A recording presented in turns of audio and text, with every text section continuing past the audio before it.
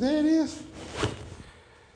Deuteronomy chapter 17 and 18 and 19 and 20. We'll see. Yeah, probably not. We shouldn't aim too high.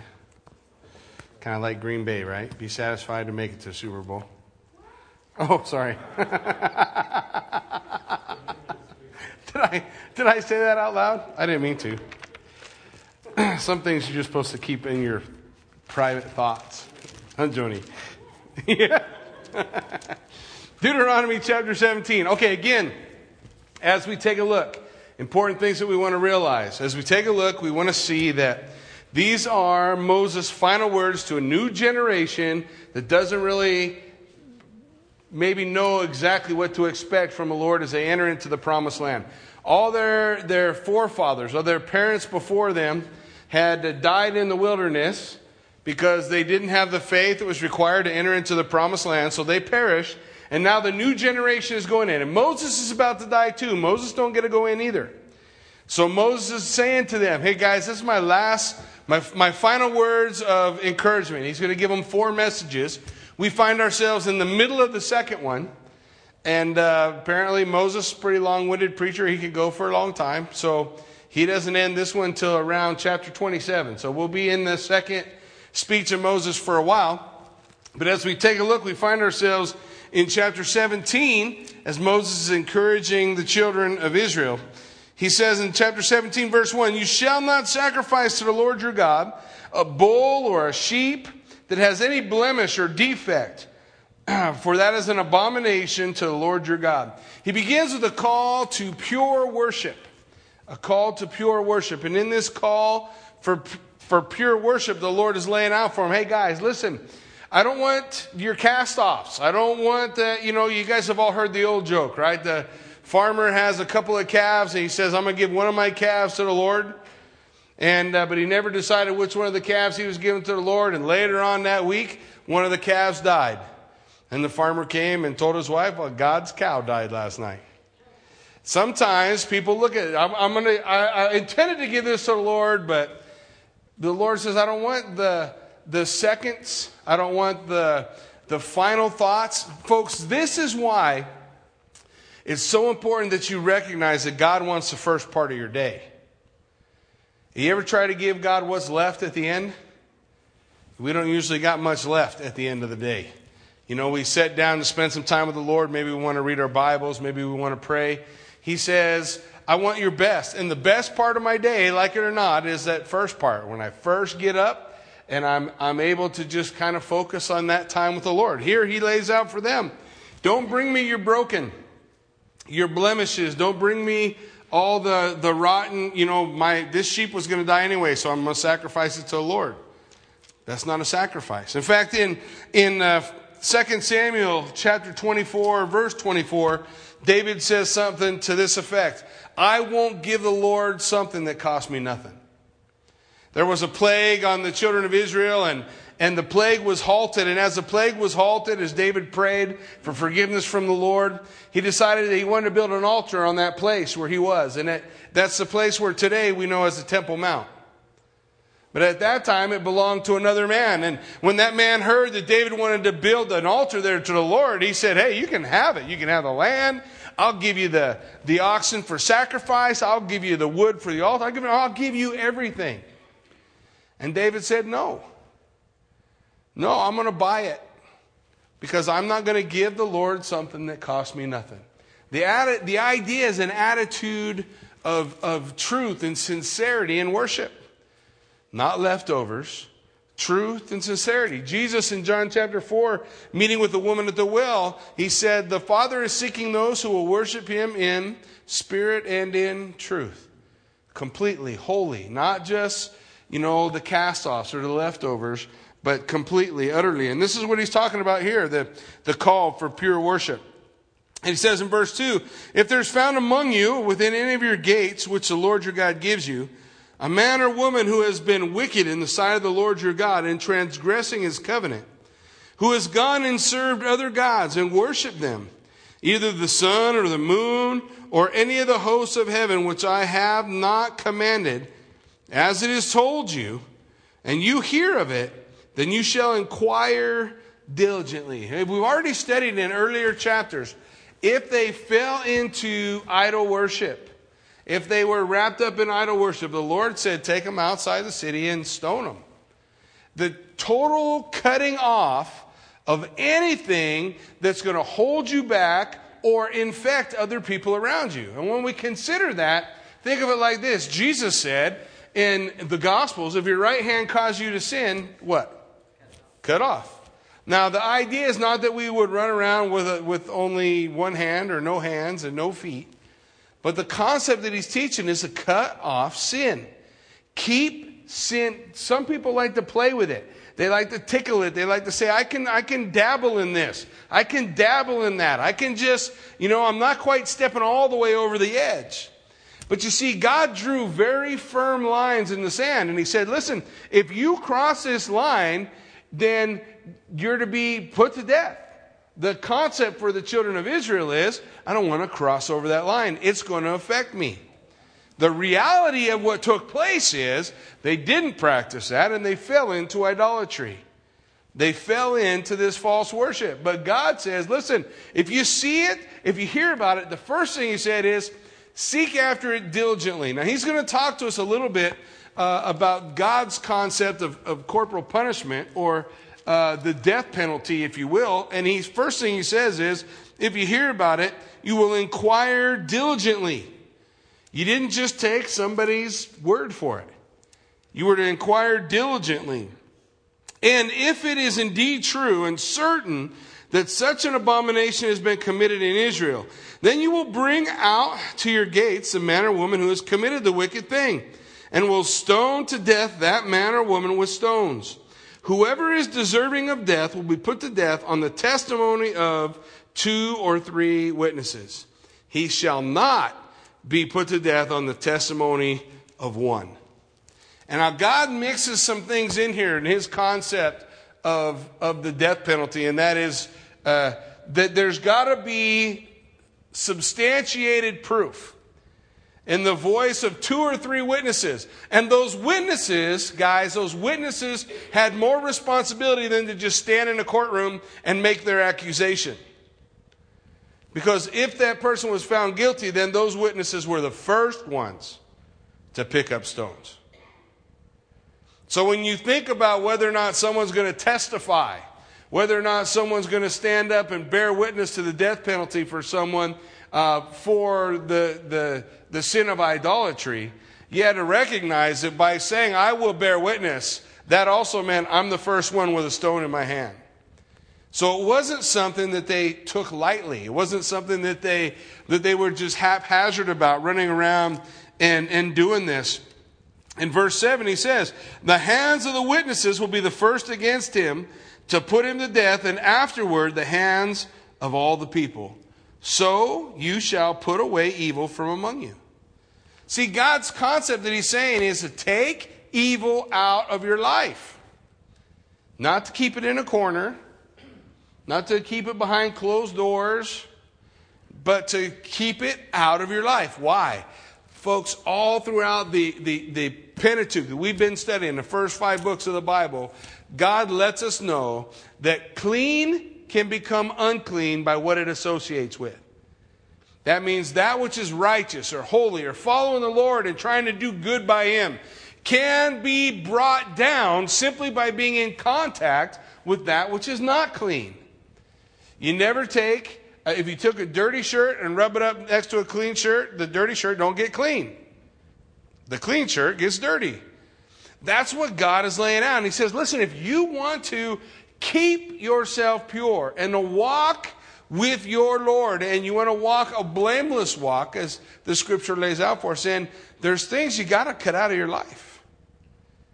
You got to make a decision. It's more important for me to walk with the Lord, or it's more important for me to exercise this liberty. But in the New Testament, the scripture tells us this: cast aside every weight and the sin that so easily ensnares you, and run with endurance the race that is set before you. Life lasts a long time. Sometimes longer for others, and shorter for others, but any way you look at it, there is a long journey in front of us. And in that long journey, you have need of endurance. And if you want to walk that walk with the Lord, the Bible says, cast aside every weight. That's anything that would hold you back. Here the Lord is saying, listen, if you allow people who are idol worshipers in your midst, you will become an idol worshiper. If you allow people who are living a life filled with sin to be the center of your life, then you are going to become just like them. Doesn't work the other way around. Clean doesn't make dirty clean just by hanging out. It becomes dirty, soiled. Does that mean we should have no contact? Well, the Lord laid it out like this. Do not be unequally yoked together with unbelievers. For what fellowship does light have with darkness? Does that mean we have to be out of the world? We shouldn't be around any of it? We withdraw and isolate ourselves? No, the Lord said, I want you to be light in the world.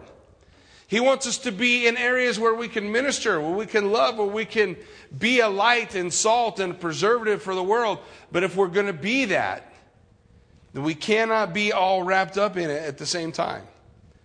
If we allow it in the midst, then we become like that. It will stain us, like Jesus said, cut off sin. Don't play with it. Like Moses is laying out for them here. If you allow these idolaters to come into the midst, you will become idolaters. And ultimately, that's what we see the children of Israel doing. Now he's going to build on the concept of the wisdom of God in verse 8. If a matter arises which is too hard for you to judge between degrees of guilt for bloodshed, between one judgment or another, between one punishment or another, matters of controversy within your gates, then you will arise and go up to the place which your Lord your God chooses. Now ultimately that's going to be Jerusalem, to the temple. And you will come to the priests, the Levites, and to the judge there in those days, and inquire of them, and they will pronounce upon you the sentence of judgment.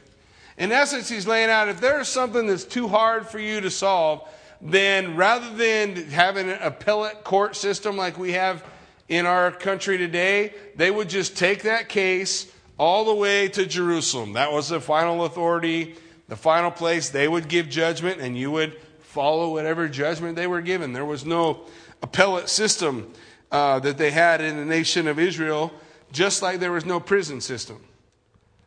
They just followed the law that God laid out for them.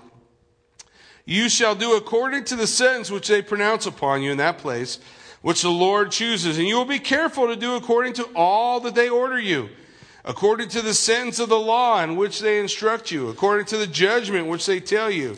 You shall do. You shall not turn aside to the right hand or to the left from the sentence which they pronounce.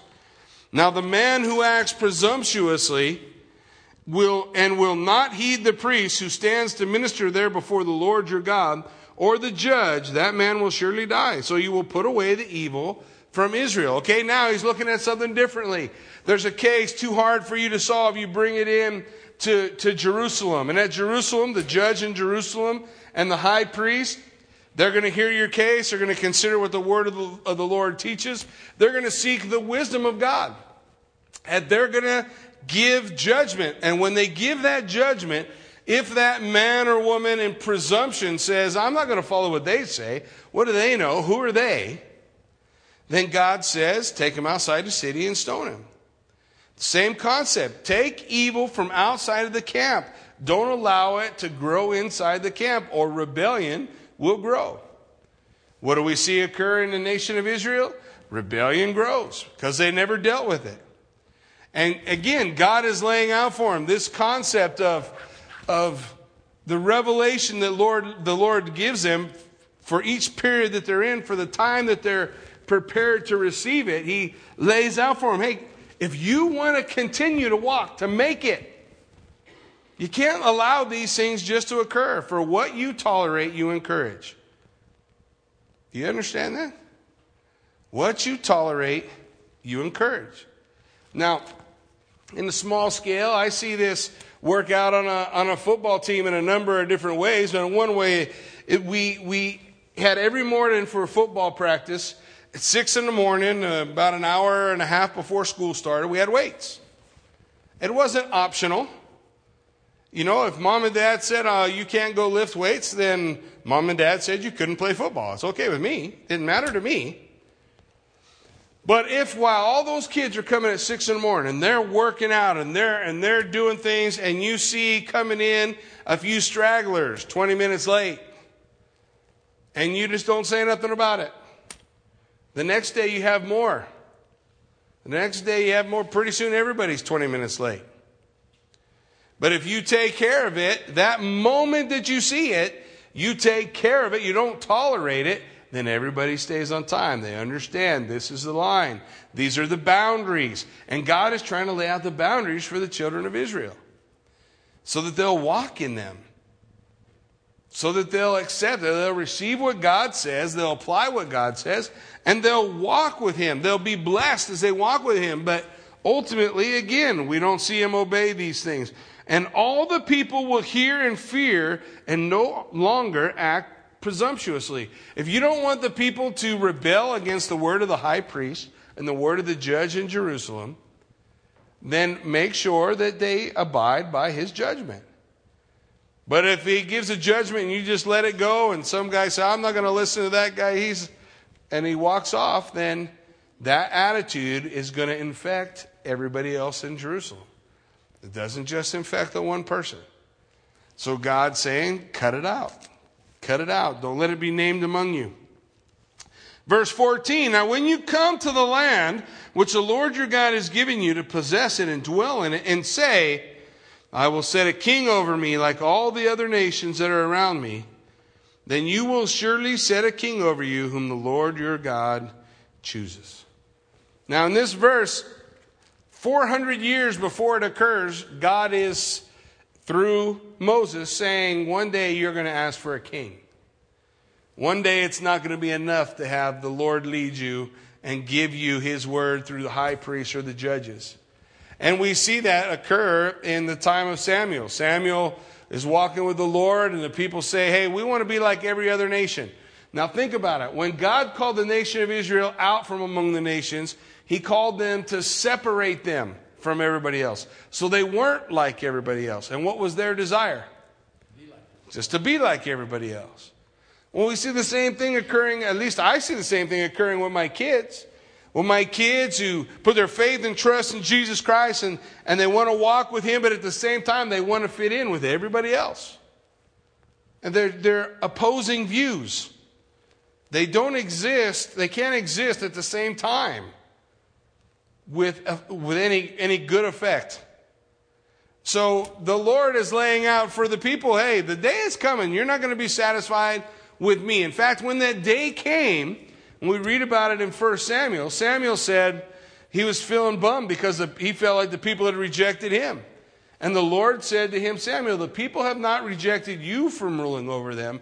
They have rejected me. They didn't reject Samuel. They rejected the Lord. And here, 400 years before it happens, we got Moses laying out for the people, hey guys, the day is going to come when you are going to ask for a king. So let me give you the rules on how your king's going to be picked. The first rule, he says, it'll be one whom the Lord your God chooses. Was God's choice. God nowhere in the scriptures, other than later on when he makes a promise to David, talks about a succession of birth. Because God says, I'm going to pick who the king's going to be. The Lord picking who that person would be. And then he says, and he shall be from among your brethren. He shall be one of your brothers, a member of the family of Israel.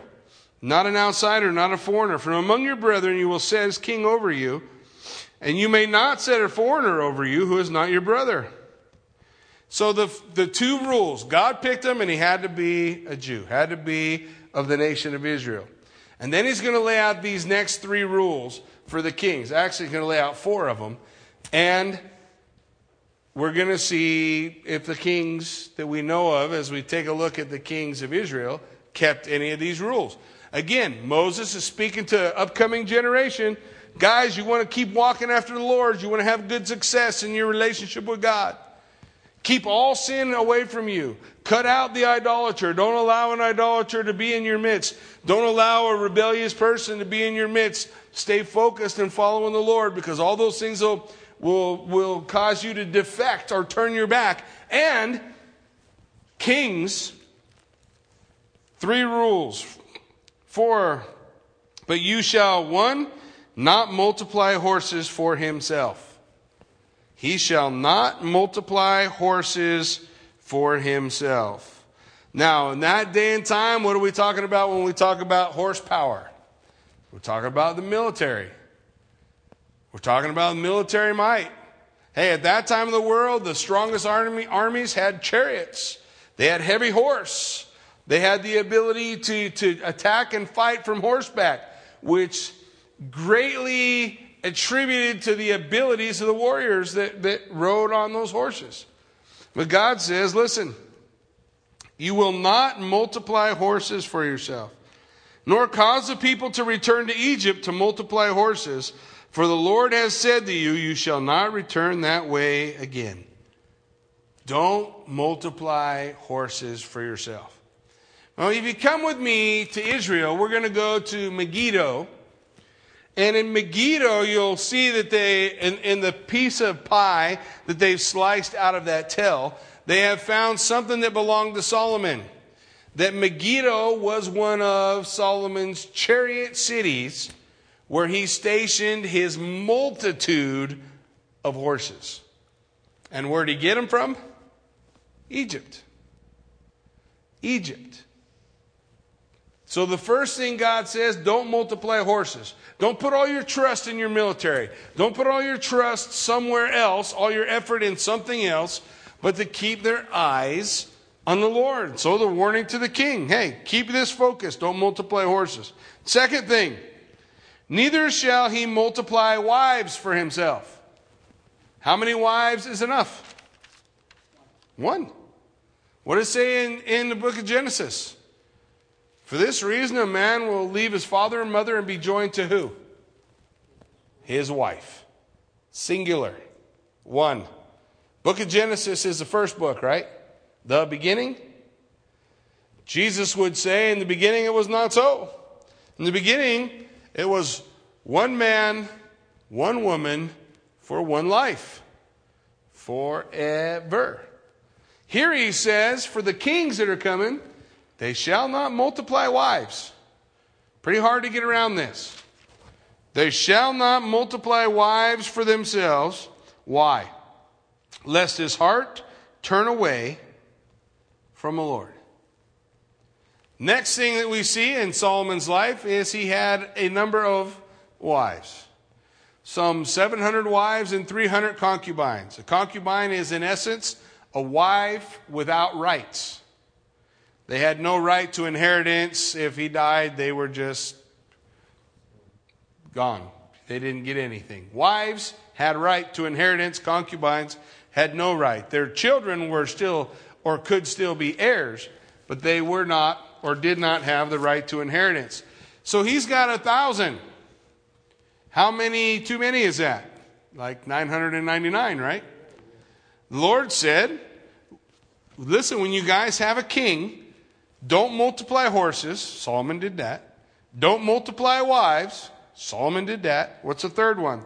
The third thing he says, then he shall, nor shall he greatly multiply silver and gold for himself.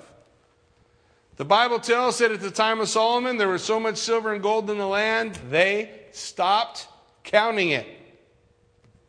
Didn't need to count it anymore. There's so much gold and silver.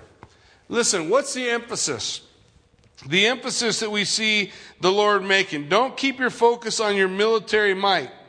Second thing, don't make your focus on your own personal pleasure or personal wealth. If you're going to serve as king, these things shouldn't be your primary focus. What else do you have to think about if you have 1,000 wives? You're too busy to do anything for the nation. That's, somewhere in the neighborhood of 3 anniversaries a day? Yeah, you're busy, brother. And if you're not busy, somebody's mad. You're just endless. Don't make your focus your personal wealth, your personal pleasure, or the military might. That shouldn't be your focus. But listen to verse 18. And it shall be, when he sits on the throne of his kingdom, he will write for himself a copy of this law in a book. So what he would do is sit down with a book of Deuteronomy, and he would write it out. Write out the final words of Moses, the summation of the law. Write out the final words and instructions that he gives. So every king was to sit down and write these 3 rules out. Don't multiply horses. Don't multiply wives. Don't multiply silver and gold. That would help them stay on track, right? They were to copy the book of Deuteronomy. Now, fortunately, it wasn't the entire Bible. There's some argument. Some say it was the first 5 books. But whatever it was, they were to copy that out. That's the first part of it. Make himself a copy of the law of this book from the one before the priests, the Levites. So they were to get the scroll from the priests and the Levites and make a copy. And it shall be with him, and he will read it all the days of his life. Every day he was supposed to read the word. Every day he was to read the law. Every day he was to commune with the Lord in that way. Every day he was to stay focused on him. Does that change how someone would rule? Would that change? I mean, honestly, if you had to write out a copy of the Bible and read it every single day, there are definitely some choices that you make that you will know are in opposition to what God's Word says, right? One of the great disservices that kind of occurred across the nation, especially in the United States, is a drifting away from expositional teaching of the Word of God and getting into to more topical stuff.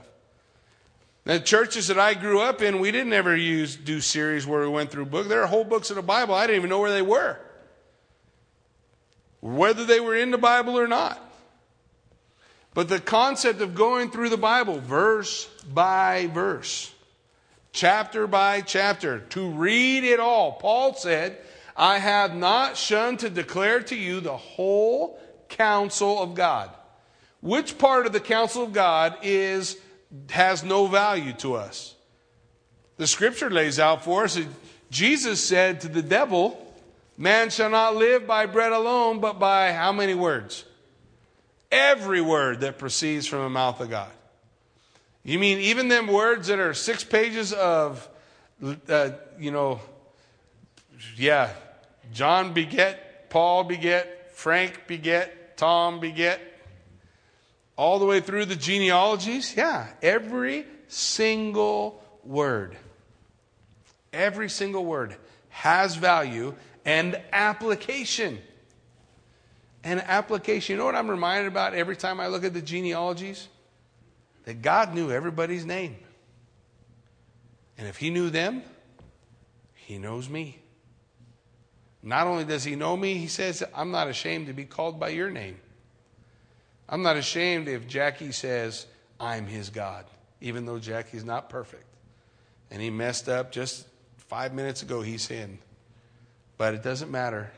I'm not ashamed to be called by his name. When we look at the scripture, we want to recognize, if you and I, how much is our lives different if we're in the Word every day? If we're in the Word every day. One of the greatest things that they've come out with is through the Bible, what's it, in a year, right? A year through the Bible in a year, isn't that what they're called? I never read the cover of it. But the idea is that it gives you like multiple readings. They set it up and you just read whatever that day is. Whatever that day says, you open up and you read it. You're going to get some of the gospel, you're going to get some of the Old Testament, you're going to get some of the Psalm, and you're going to get a proverb. Every single day. But if you stay faithful and you read it every day for a year, you will have read every word out of the Word of God. That's going to have an effect in your life. Will that have an effect on what you do, where you go, what you say? Will it help guide and direct you? Will God speak to you in that time? Sure He will. Just like He would have to the kings. Did they obey that? Well, we know Solomon broke all three of them. And just in case you were wondering, he wasn't the first. Anybody know how many wives David had? Solomon learned it somewhere, right? Read the stories of David. Every time he saved a damsel in distress, he married her. And he did that 4 or 5 times at least. And that's just the damsels he saved. That doesn't count for the women he saw taking baths from the roof of his house. He had multiple wives. He multiplied horses. He multiplied gold and silver.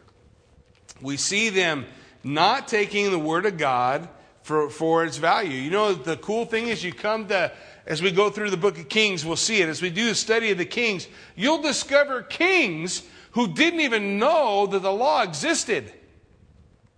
They didn't even know. They stumbled upon it. They found this scroll and said, "What's this scroll?" And they read it and realized, oh my gosh, we're so far away from what God's called us to do, and there'd be a revival in the land. How did that revival come? Through the Word of God. The Word of God working in their lives, and them going through and bringing revival to the land. If only they had heeded the words of Moses and made the Word of God a part of their life every day, all the days of your life, by the way, is all the days of your life. No vacations. It's one of the biggest struggles for me because I don't have any problem. Every day I'm in the Word. And then Kathy and I go to the beach for a week. And I'll blink and a week went by and I didn't crack the Word one time. Didn't crack the Word one time because I'm on vacation. No, there's no vacation from God. If you're on a vacation from God, that's bad. They call that place hell. I don't want to be there. But I want to understand, and I love the Word. I love reading the Word. I love studying the Word, but that's how easy it happens. That's how easy it happens. Make the habit, make it a part of your life every day and see what it does. See if you don't rule your home a little better. See if you don't rule your life a little better. See if you put all your trust in the military might. Is the military might of the United States going to save us? Marine Corps, they're pretty tough. Navy SEALs, those guys are pretty amazing. Are they going to be able to save us? They can't save us. What about gold and silver? How's the market doing? Is that going to save us? That ain't going to save us. That's not going to save us. What about all this chasing of pleasure, being married 17 different times to 14 different people? That going to save us? Am I going to find satisfaction or satiation in the multiplicity of relationships? No. I'm going to find it one place. One place with the Lord Jesus Christ. That's it. One place. One place will satisfy. One place is going to carry me through. And that was the warning to the kings. In verse 19 he says, and it will be with him, and he will read it all the days of his life, that he may learn to fear the Lord his God and be careful to observe all the words of this law and these statutes, that his heart may not be lifted above his brethren. So what is it that the Word of God did in his life? It brought humility to the king.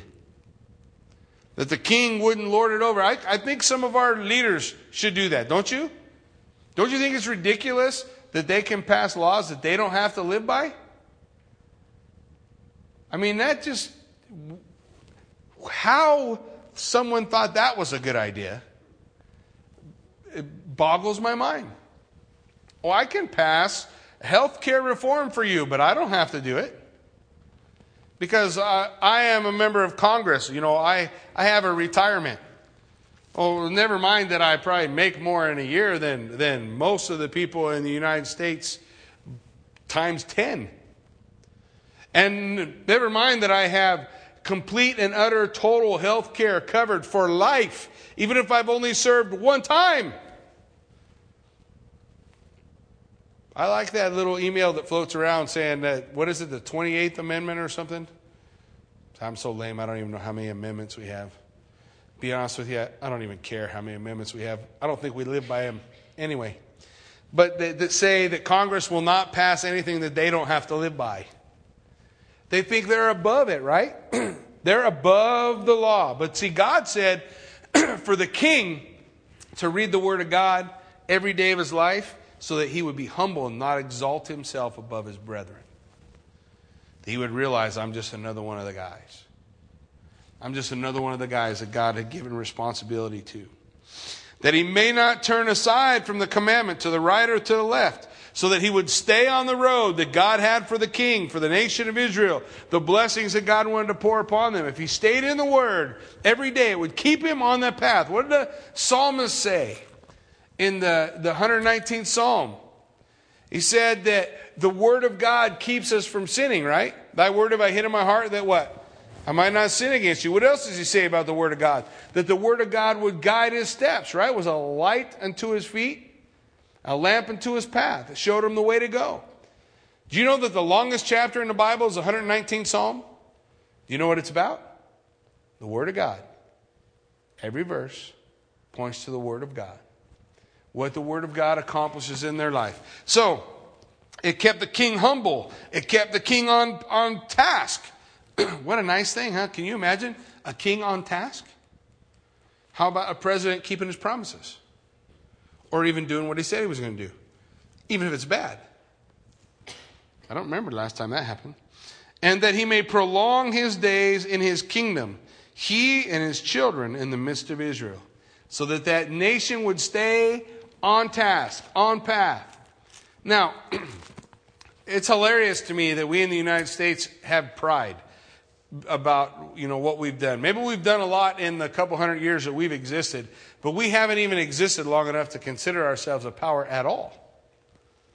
At all. So we're a player for how long? From the 50s to 2000? Wow. We were a player for 50 years. Yeah, Rome was only a player for 1,000. It's a little bit different, right? The Bible says if you stay on task, your country's going to stay on task. You're going to stay on point. You'll stay right out there in the front. But if you don't, now what's our country done in that 50 years of leadership? In the beginning, when we took that position of leadership among the world, the Word of God was in schools. The Word of God was a part of life. Prayer still existed. You could say Merry Christmas and people weren't offended. Now, how is it now? Well, the Word of God's not in schools, nor can you pray. You can't even say Merry Christmas now. You have to say Happy Holidays. Because we don't want to offend anybody. Actually, what that means is we only want to offend Christians. We don't care about that group. And where's our country headed? And we're still not out in front. If you think we're out in front, you're crazy. We're not out in front. We're barely hanging on. Barely hanging on. If the king stays focused in the Word. In chapter 18, he says, the priests and the Levites, all the tribes of Levi, shall have no part or inheritance with Israel. They shall eat the offerings of the Lord made by fire and his portion. So they're saying, listen, Levites, they get no inheritance. The priest's inheritance was God. We are a kingdom of priests. Our inheritance is the Lord. Our treasure is eternity with Him.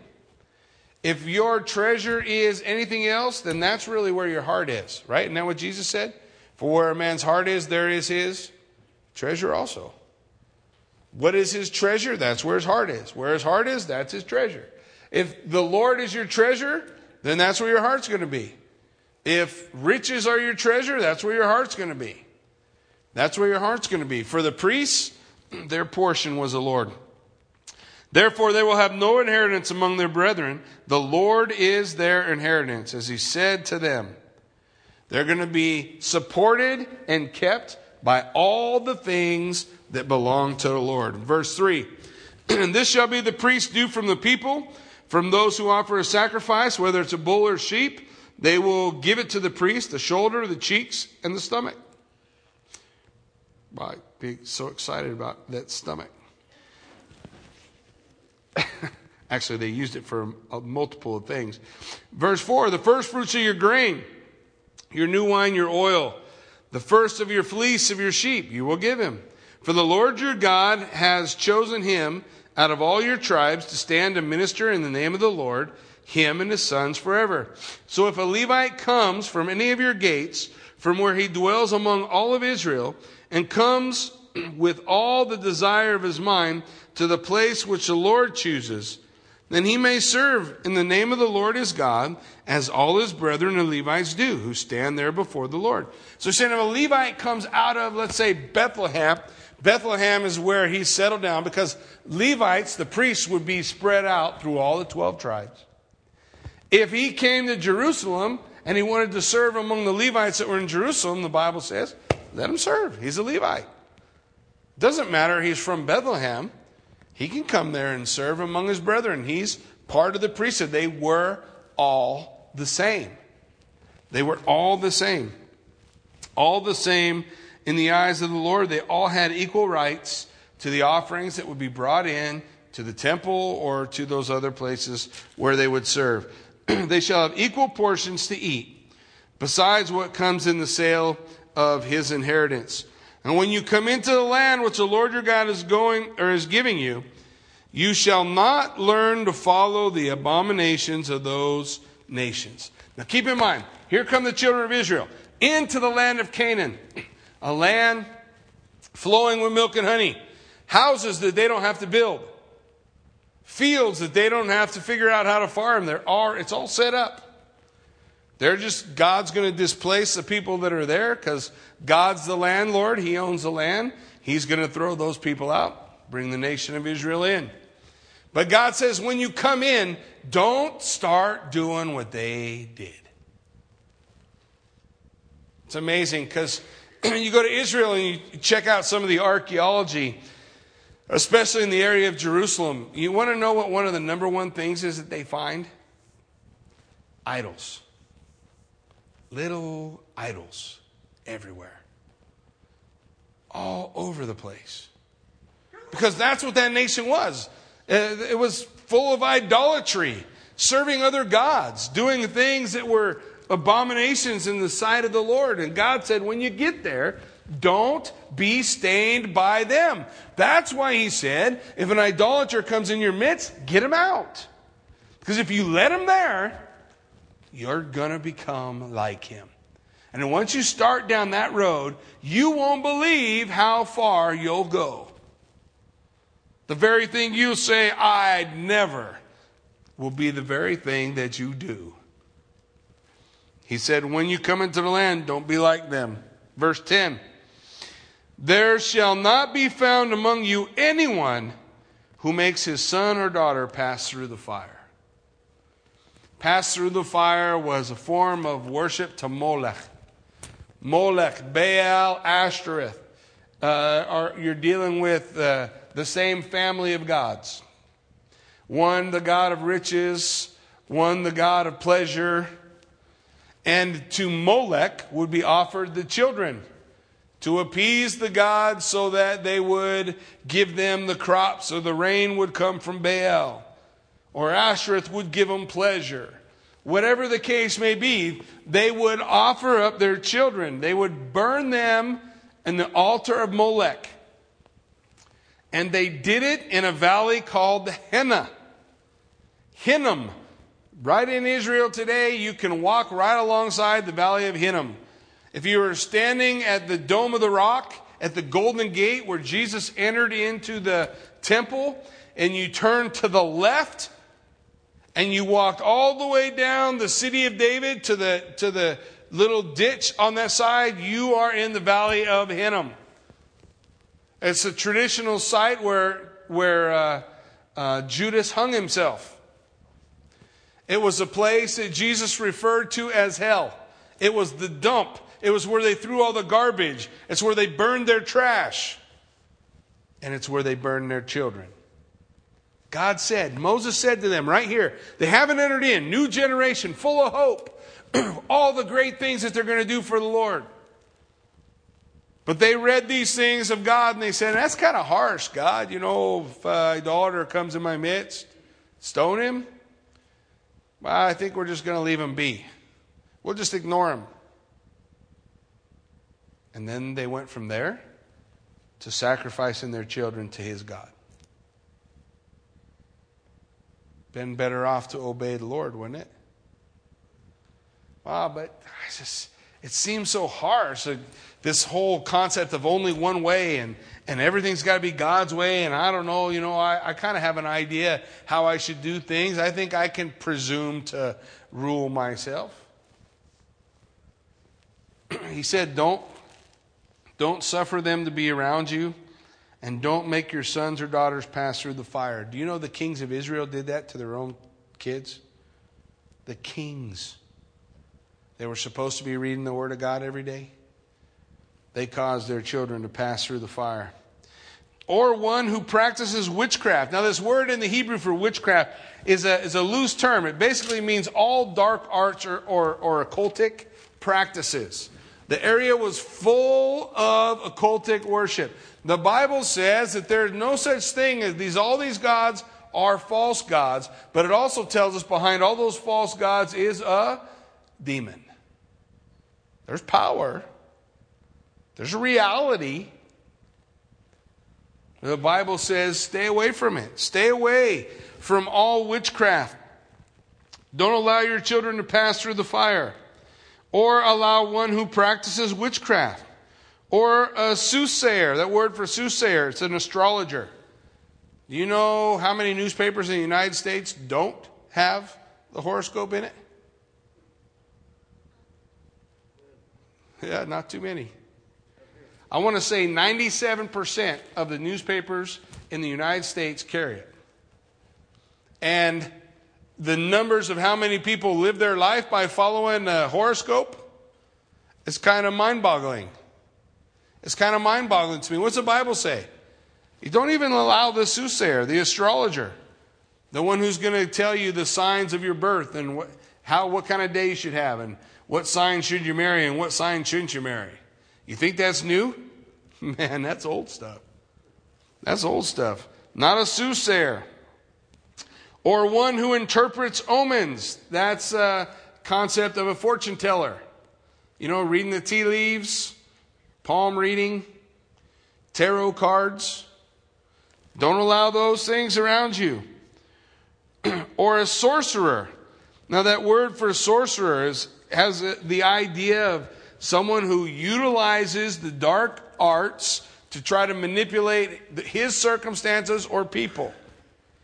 So that it's not the same concept in the New Testament when you see sorceries, it's the word pharmakia. But we're in which, new or old? We're in the old, right? And the Old Testament is written in what language? Hebrew, not Greek.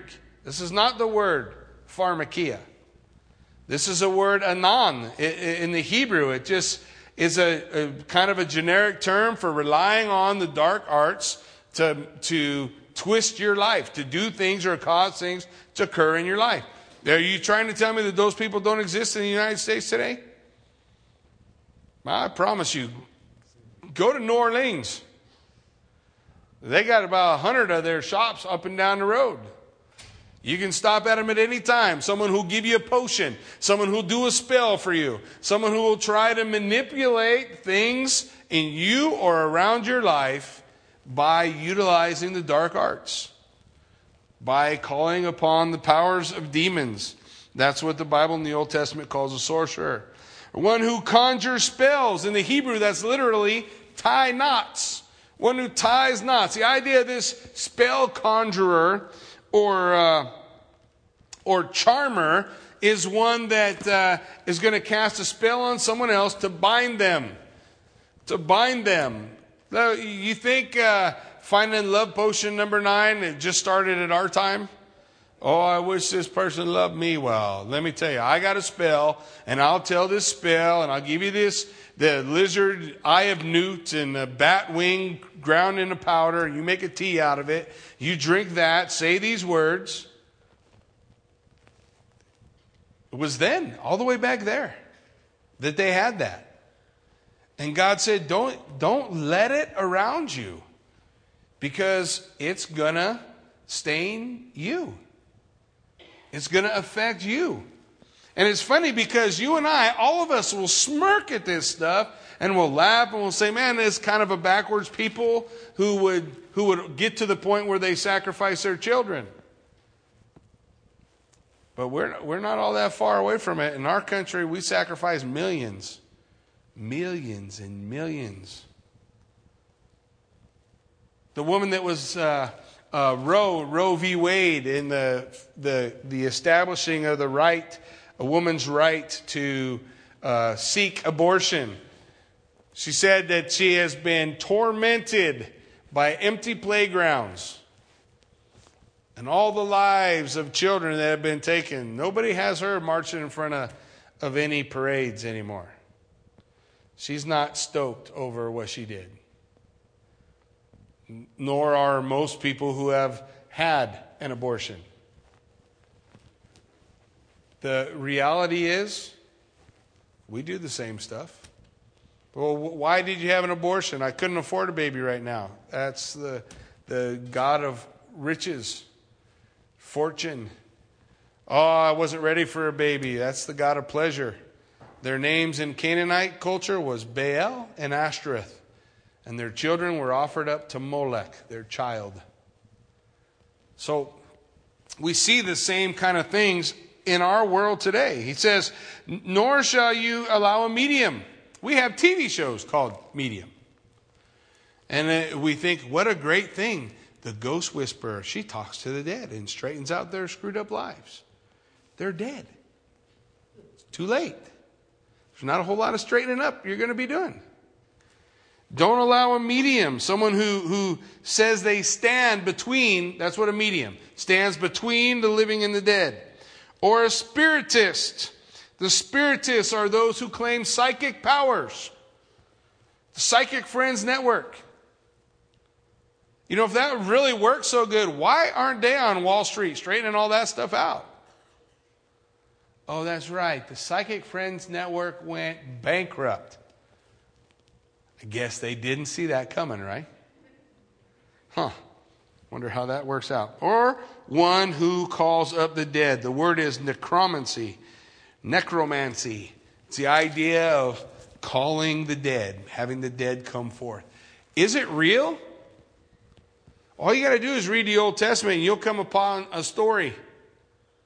You'll come upon a story of the witch of Endor, who was asked by King Saul to call forth the spirit of Samuel.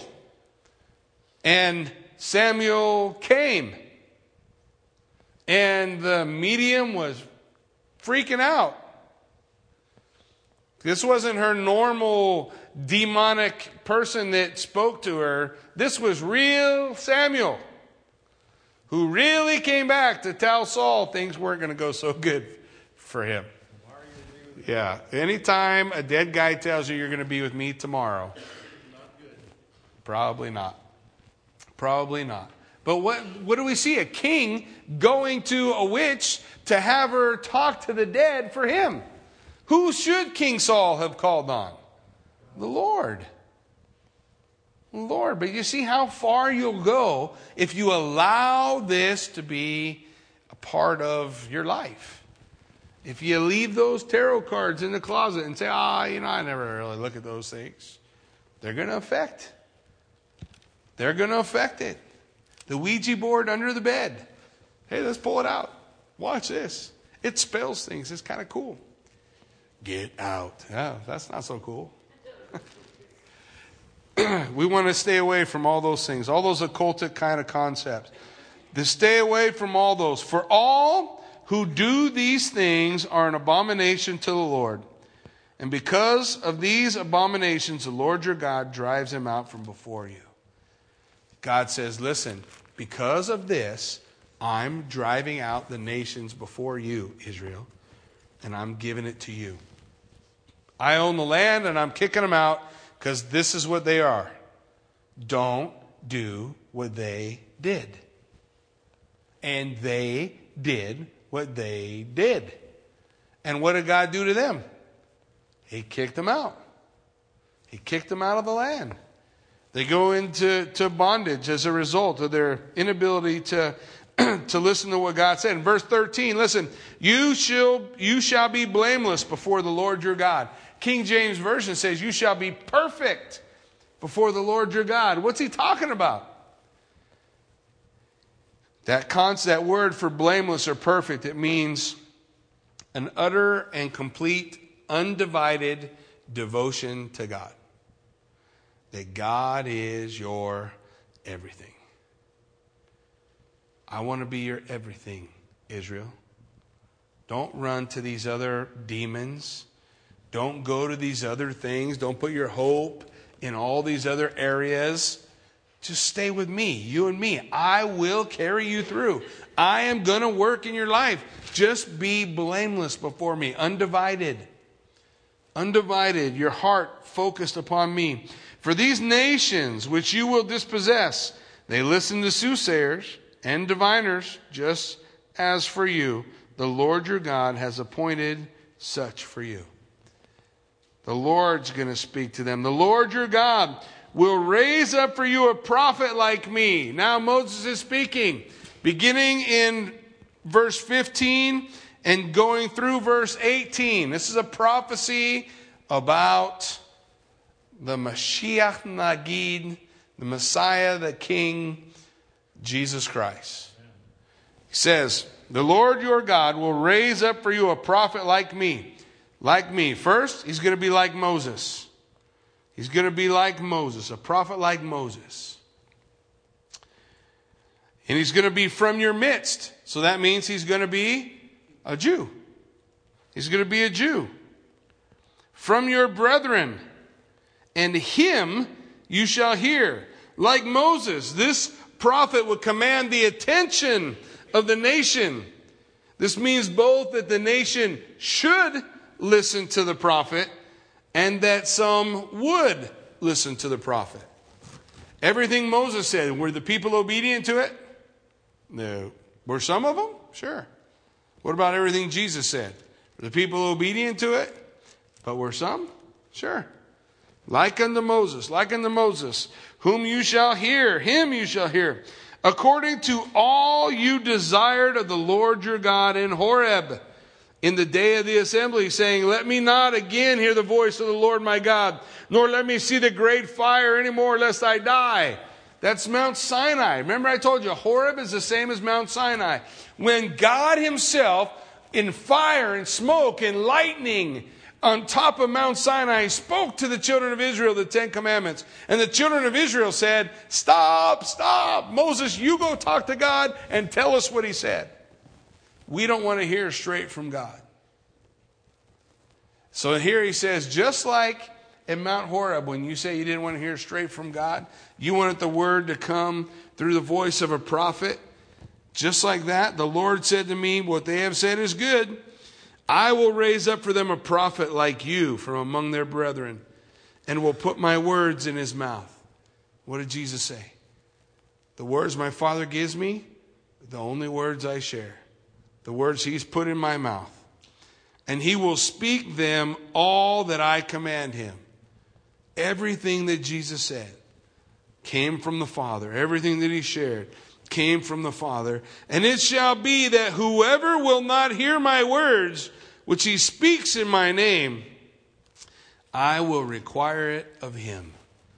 When that prophet comes and he shares what he shares, if it's not received, God says, then I will require it of him. What is it that Jesus works in our life? That perfect gift of salvation that God gives. We receive it from him.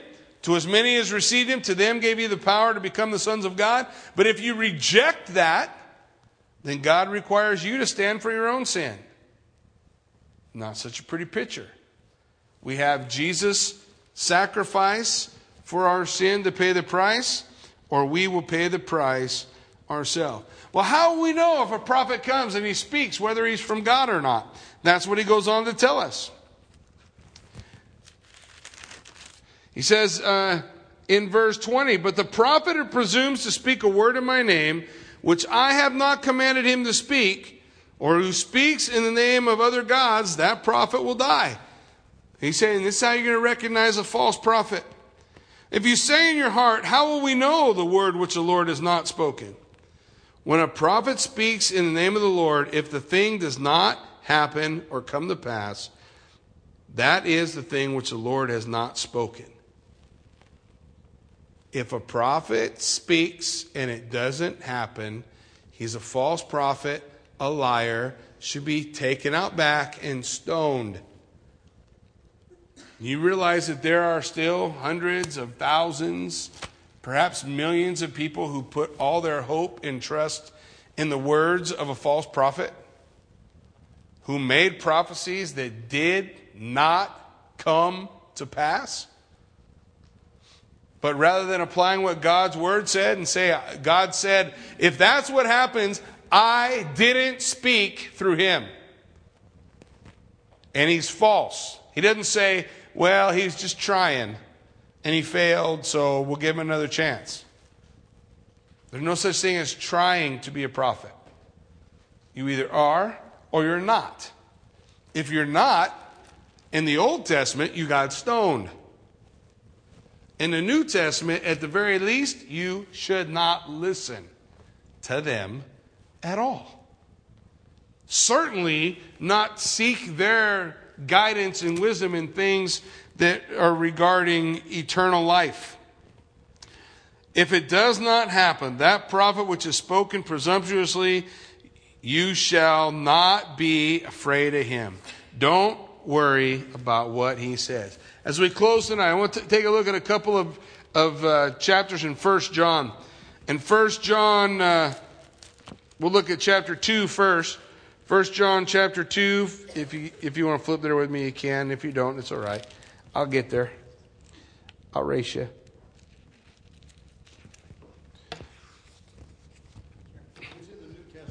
It's in the New Testament. Toward the back. Yep. 1 John chapter 2, beginning at verse 18. Little children, it is the last hour.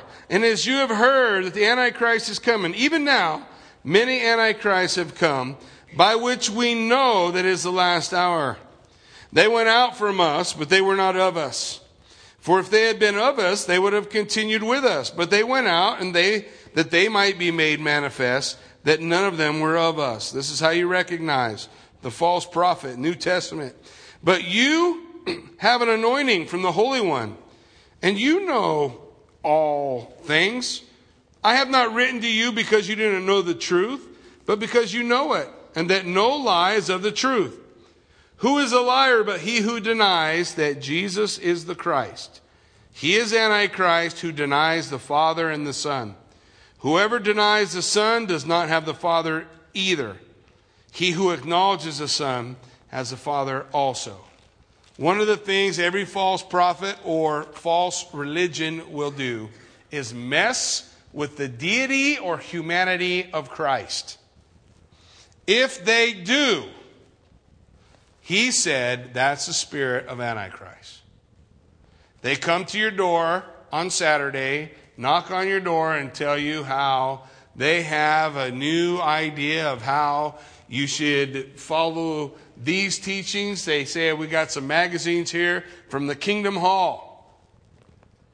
Well, the Kingdom Hall is made up of a group of prophets who have falsely prophesied for 100 years. They falsely prophesied the return of Christ some 10 times. So how long are you going to follow them? How long are you going to hear them? Not only that, do they deny the Son? Absolutely deny the Son. Who is Jesus Christ to them? The angel Michael. Not the Son of God. And he who denies the Son, what did he say? Does not have the Father. Period. I don't care how many times they try to tell you his name is Jehovah. There's no J in Hebrew, so pretty good chance it's not Jehovah. Could be Yehovah. Could be Yahweh. But nonetheless, the point is, if they mess with the deity of Christ, it's a sign. false prophet. Don't listen. I don't care if it sounds good, sounds pretty. Oh, I don't know. They had some good things to say. No, they don't. They're just like the devil. They whisper in your ear little lies. Them little lies twist you up and take you away from the truth. What's the truth? The Word of God. Period. It's the guide. It's that which leads us. The Word of God. 1 John chapter 4, verse 1.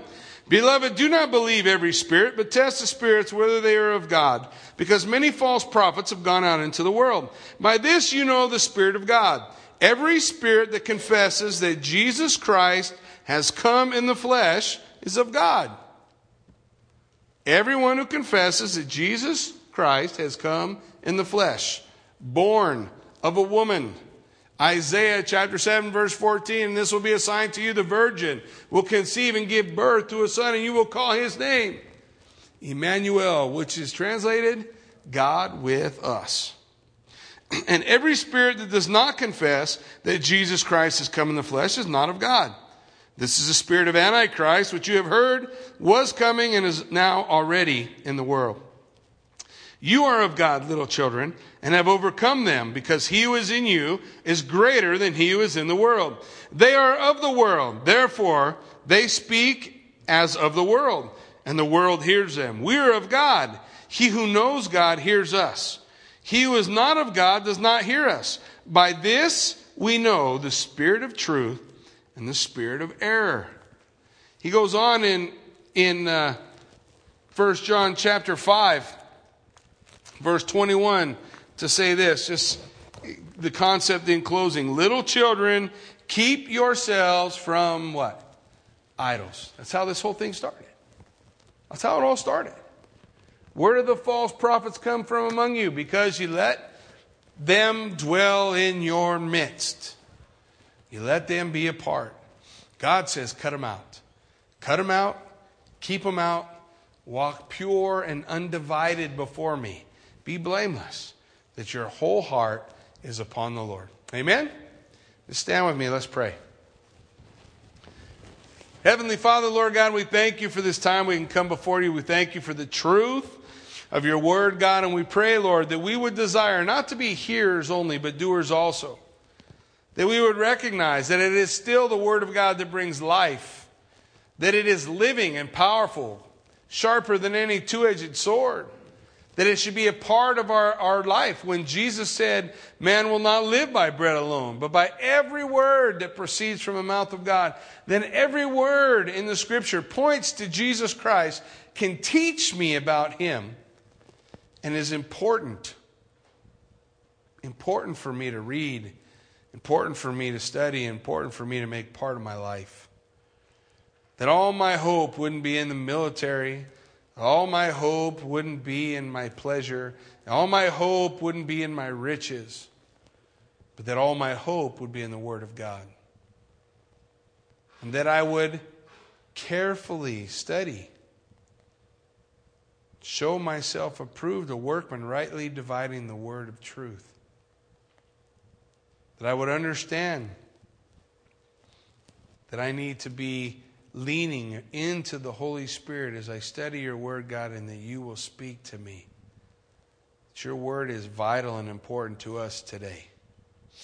Make us students of the Scripture, Lord, with a desire to follow you all the days of our life, that you would be glorified in what we do. Father, as we live our lives out before you, God, we ask that you would, Father, just equip us, Lord, to recognize in our life those things that we allow in our midst. And even now your Spirit is saying that shouldn't be. It's going to cause you to fall. It's going to cause you to stumble. Take it outside the camp. Keep it outside of your relationship. Father God, may we desire to follow you wholly, completely, with our whole heart. And we give you the praise and the glory for it in Jesus' name. Amen.